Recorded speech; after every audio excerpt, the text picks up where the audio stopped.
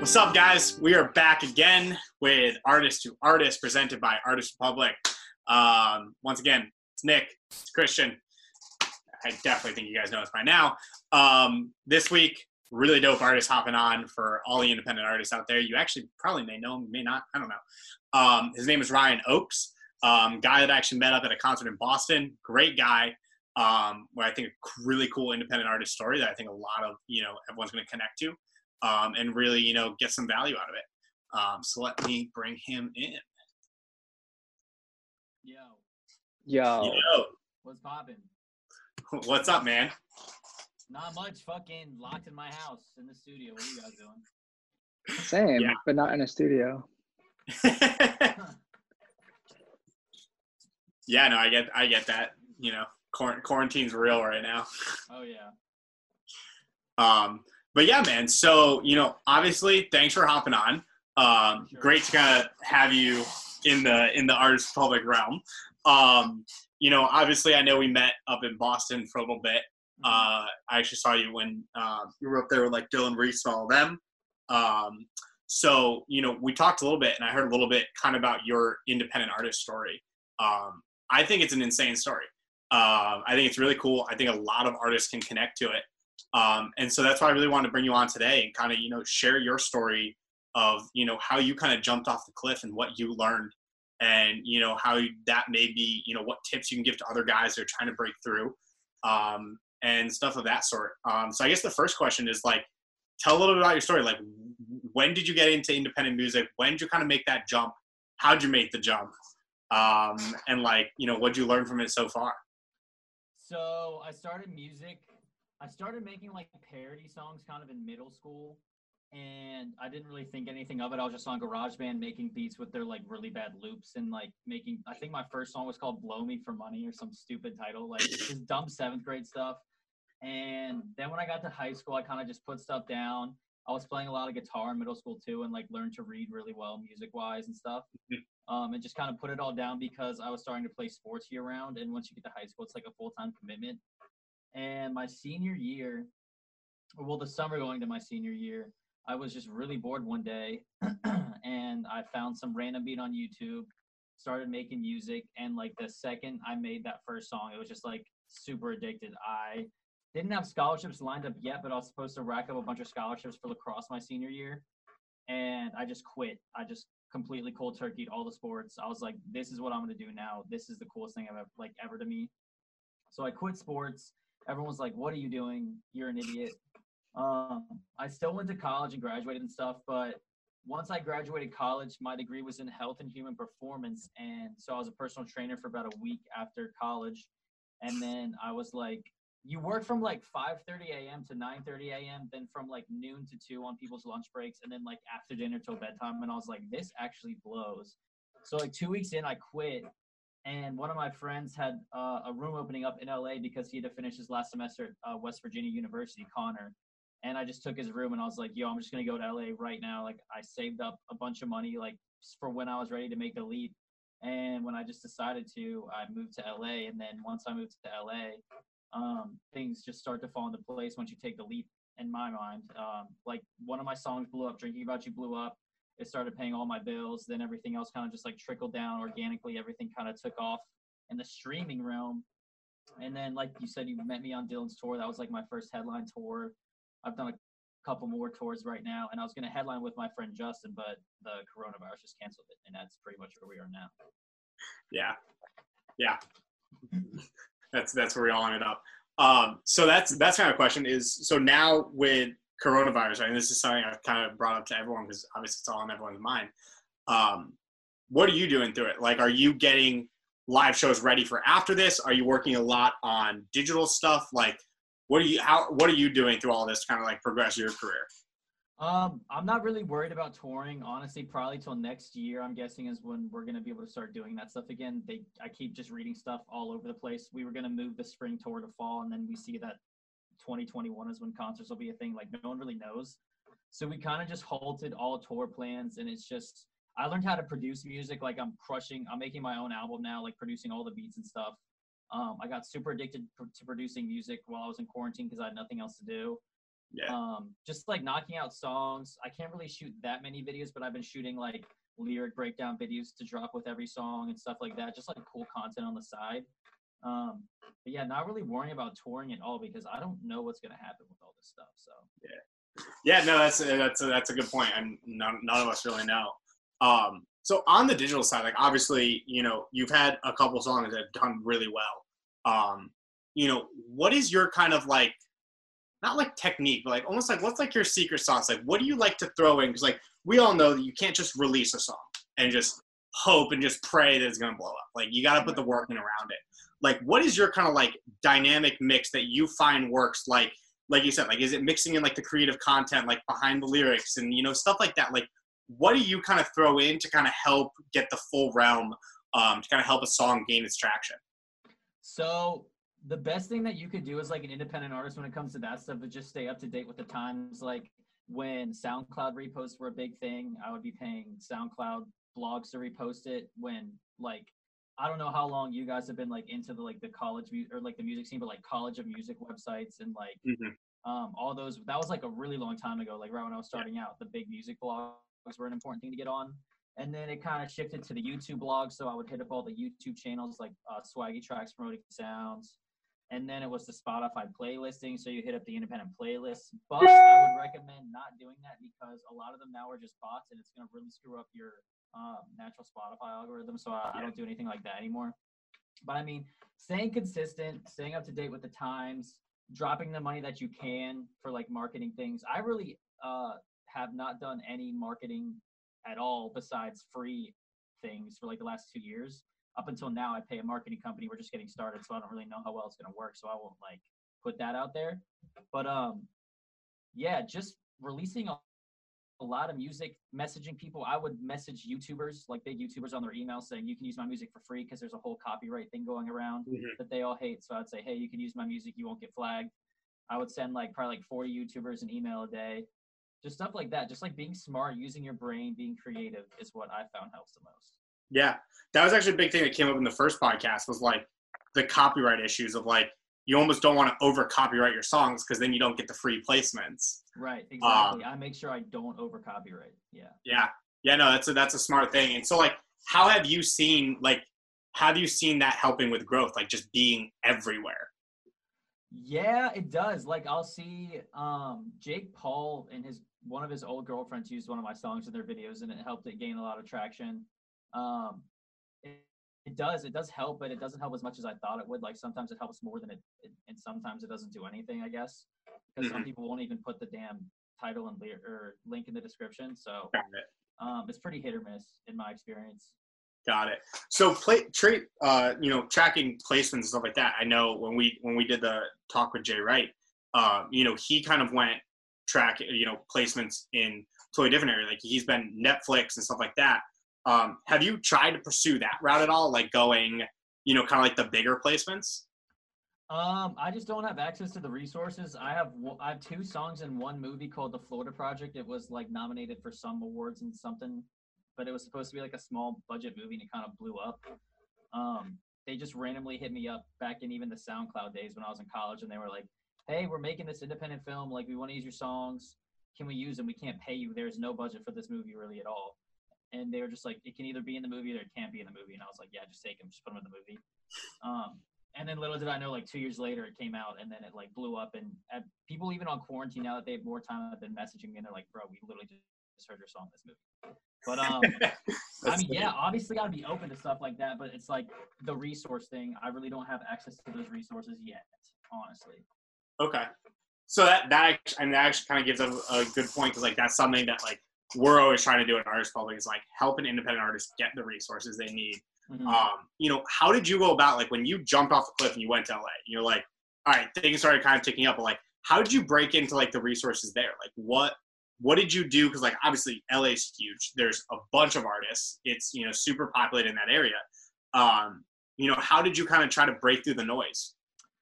So it's pretty funny. People ask me like what exactly living in LA has done for like my music career and stuff all the time. And the short and sweet answer is absolutely nothing, which is really funny. Everything that's happened since I moved to LA was like through online, through like myself reaching out and stuff like that. No, like coincidentally running into a guy who changed my life and stuff. But I think that making the jump to move here was fully investing into myself and my career, which is where the big turnaround was, because it kind of hit that panic thing where it's like, oh my God, if I don't make something happen soon, like I will be screwed and I'll have to go back to working a job.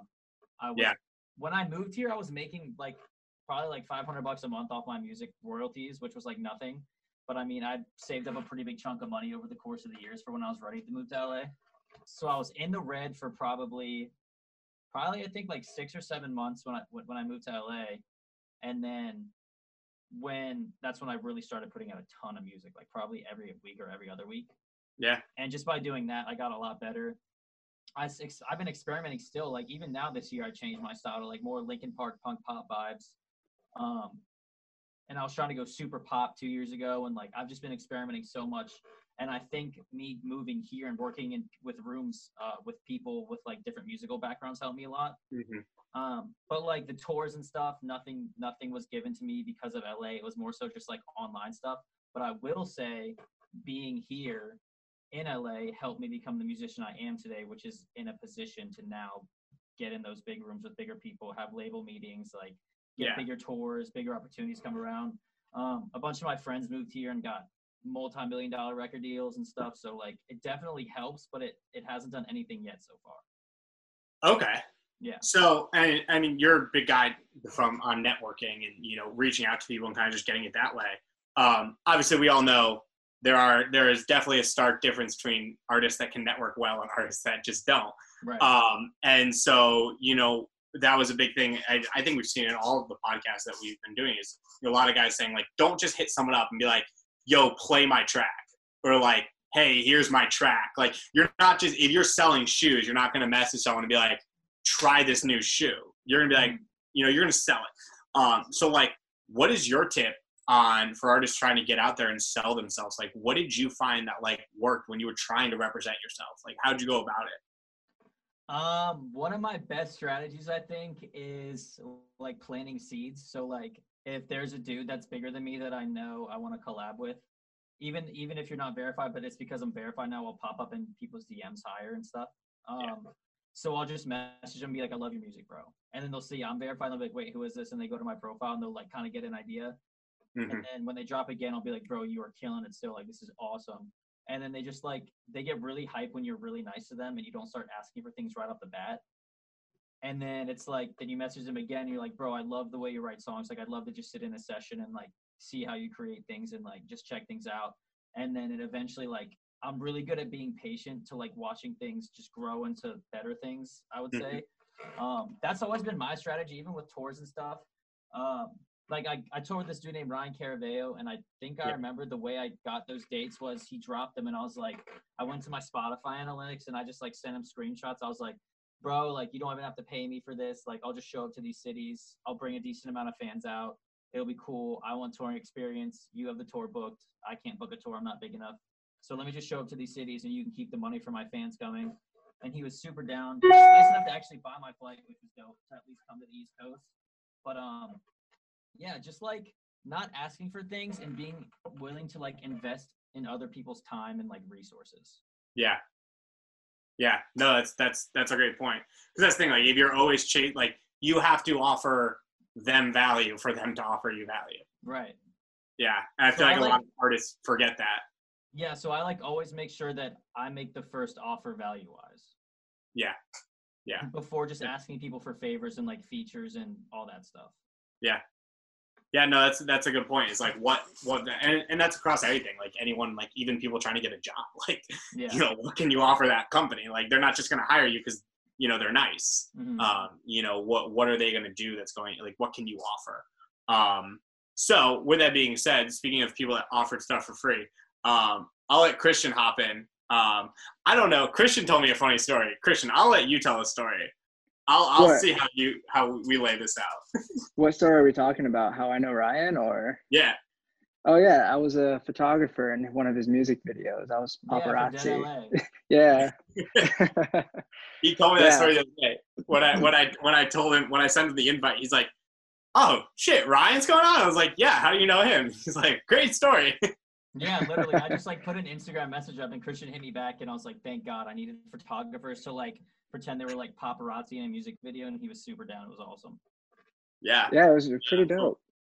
But now that he's handing it off to me, I kind of want to bring it back to more of a bigger picture about artistry in your career. So, you know, what for you was one of the harder parts about kind of making it into a career? I know you said you got out here and you were in the red, things like that, but what specifically was kind of like the hurdles that you had to jump over? Generating income was like the biggest one. It's like super scary to like willingly move into a new state where you barely know anyone with no source of income and being like, damn, I might just burn through all my bank account right now and then move back home. So like having the confidence to know that the music I was making was good enough to so that it could get me to like a point where I was making the money off of it was the biggest one. Networking is really good too. Like I had to find people that could do things for a lot cheaper than normal, or like do things for free for a while, like free pictures, low budget videos. Just like stuff like that is the hardest, I think, in my opinion. Like getting off the floor and like networking and making the team of people you need is definitely the hardest. For sure. And you know, a lot of people, when they look at you or they look at other artists who have made it, right, they think like, oh wow, this guy just popped up out of nowhere, he's obviously an overnight success. Mm-hmm. But that is so not true. Like, how long did it take you? You know, I don't know like the span of time it took you from when you got to LA to where you are now, like to where you felt comfortable. Like, how long was that? It's been like 3 years, I think. Yeah. I think Okay. when you brought up like the people not knowing how long it took, I did like the math the other month, and it was like the last 8 years on average, I dropped a song every 2 or 3 weeks. Like, so like just to put that into people's perspective, like it takes a long time. Yeah, Absolutely. There's no such thing as overnight success. Mm. Right? And it also takes a while, I feel like, too, for like listeners to connect the song they're listening to the artist. Right. Like I don't even know how long, you know, you and the other C-Trox was on my playlist a lot. I mean, Arizona Zervis has been on my playlist way before he blew up on TikTok. Mm-hmm. And so like you have these guys that are sitting on playlists and just people's playlists and they're listening to them every day. And then they make that connection like, oh, that's this guy. It's a guy. And then they start connecting it. And like, that's when the fan bases start to grow. Mm-hmm. And I feel like it also takes a while for those people to connect. You know, I know artists I listen to now, like I was one of my favorite EDM artists right now is Illenium. And I was looking through SoundCloud. And I found this old remix by Illenium that I haven't heard of since probably eighth grade or ninth grade. And I had no idea that was Illenium's remix. I just knew this was some really good remix that I loved. And I had no idea that future connection, but it takes that long. And I feel like a lot of artists don't realize, like, okay, it does take that long. Like, people probably look at Arizona right now and they're like, oh, he's an overnight success. It's like, no, this guy's been putting out music since at least 2015 on Spotify. Dude, I was in his farmhouse in West Virginia that he probably paid $100 a month to rent to like live at. Like, I was with this kid when he was in the sticks and like at his poorest. It's crazy to see like all the shit that's happened. Yeah. I mean, even, no, it's a good point. And like, you see that and you're like, wait, where did that come from? And people are looking at it like, oh, it's all right. No, it's been a long time coming. Yeah. Really long time. Yeah. Yeah. I mean, even I look at, we were just talking about it last episode, like one of my favorite lyricists right now is Chris Webby. And the guy's been around for 11 years now. Yeah. He's and been like, around so long. Yeah. And like, you look at it and it's like, he comes to Connecticut every Black Friday and sells out a venue. But he's been doing that for now 11 years. That's crazy.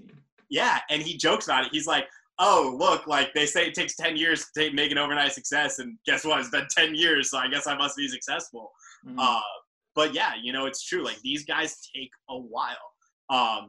Which kind of a question for you off of that is like, where do you see your career going? Because like, I know everyone has that vision of like where they want to be or like where they're at right now. And like, you look at a guy like Chris Webby, who's very content with being this regional, local, independent artist, probably pulls in, I mean, I think if you probably ran a rough estimate, probably 200K, 300K a year from streaming, and just is content. You know, like, where do you see yourself on the independent artist spectrum? So I've had to think about this a lot recently because I am at a point now where like people are reaching out and stuff. No matter what, I came to the conclusion that I think I'll be okay. Like if I stay independent, I think I'm smart enough to get myself to higher levels, bigger opportunities, get myself in front of more people, invest money in the right places to grow and market. But I mean, I'm definitely not closing the door on labels like I thought I would a couple years ago. There's a lot of stuff going on, honestly, behind the scenes, like with my music and stuff, where it just makes a lot of sense to like let a label step in. But I mean, everyone I know in a record deal currently, besides 2 people, and I know probably like 10 people in like really goodish deal situations, absolutely hates their label. They're upset with them like all the time. 2 of my friends just got signed and they're killing it for them. Like they're in the most ideal scenario I think I've ever seen a label give someone. But I don't want to close the door on that, and I really would like to sign, honestly, in the next year or 2, just because the levels I'm putting in a lot more money. I'm having a lot more people work on it and mix on it and like play instruments on it. I still write everything, but I let more people step in and like try their version of what they think and all this stuff. And it's just really expensive, and I want the music to sound massive so that I can grow radio potential and stuff like that. But I mean, if none of that works out at the end of the day, like I'm not going to stress myself out because I know that I will be able to get myself to where I want to be, like without it. And at the end of the day, you're doing what everything. I mean, it's the same kind of thing with like me and entrepreneurship. Like you're waking up and doing something you love. Yeah, it doesn't 100%. matter. Yeah. But all right, with that being said, I know we do kind of want to close it out because I know you have an insanely important call to hop on. Dude, that's at 4:30 PST, not your time. Oh, so you're chilling. Oh, 4:30. Time wrong. My bad. Oh, okay. I thought 4:30 EST. I was like, oh, god damn. No, I was like, we're getting close to that. I was like, you gotta get mentally prepped. But yeah, I mean that's kind of it on my questions. Christian, feel free to hop back in. Yeah, I mean, there's a lot of different things that we could talk about here, and I really wrote down kind of the minimum amount of questions that I could ask just so we could kind of base it as more of a conversation as opposed to a bullet list of questions. But what are some of the misconceptions that growing artists have about the independent industry? You know, a lot of people see it, they see the glamour, they see the social media, and, you know, everyone wants Ryan Oak's life. Like, what are some of those misconceptions that they might find to be, I guess, less than appealing once they get there? Probably, honestly, like it looks cool, like when we're all in the studios all the time on Instagram and like working super hard, but like I really do just wake up every day, roll out of bed, and go into a studio until I go to sleep, and it's like super repetitive and it gets super annoying at times. You get like super in your head. Like no one sees how hard some of the independent artists I know that are at my level too, or like complete workaholics. I'm a workaholic. Like you have to be like truly addicted to music to honestly get to where we are. And it's not even that, like people think that we've made it. And I guess the fact that we live off of music, we do technically say that we made it, but it's just like, we are nowhere near where we want to be. Like every day I still wake up and worry about like not getting the numbers I want, not working hard enough. Am I good enough? Like still questioning it to get to the levels where I want to be. And it's a lot more bad than good on the independent side, I think. Like even with the touring stuff, I was telling people, I was like, nothing about touring is fun except the 30 minutes you're on stage. The rest of it is like, holy shit, I'm so tired and I have to go drive 8 hours. Or you're dealing with a venue that's like trying to get money from you and they don't want to give you your full payment because you did something wrong or something. They take a cut of your merch, is ridiculous. Like it's getting underpaid a lot too for gigs because they won't book independent artists for like advances. Like you just use terrible ticket splits for like 30% of the ticket money and they take 70%. Yeah, it's just a lot of like annoying BS you have to deal with on a daily basis that you wouldn't really have to if you were on this big record label and like you had a team working for you. And like planning your days and planning your own video shoots, figuring out how to jump on tours is 10 times harder as an independent artist, finding venues to book you is 10 times harder, just like stuff like that.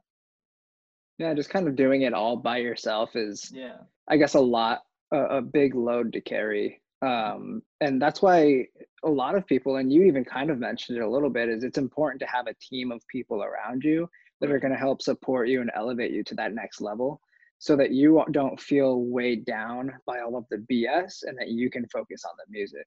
Mm. And that's, I know a lot of people, that's kind of their end goal, is to, they don't want to worry about the marketing. They don't want to worry about running their social media. They really just want to focus on making the music because that's what they love. They didn't love all the other stuff. That stuff's just necessary. Mm-hmm. And I think it's really important for up and coming artists to know things like that. Some of the misconceptions, and understanding that it's not all cotton candy and butterflies. Never. Yeah, definitely not. Yeah. There's always something that goes wrong. Oh yeah, always something.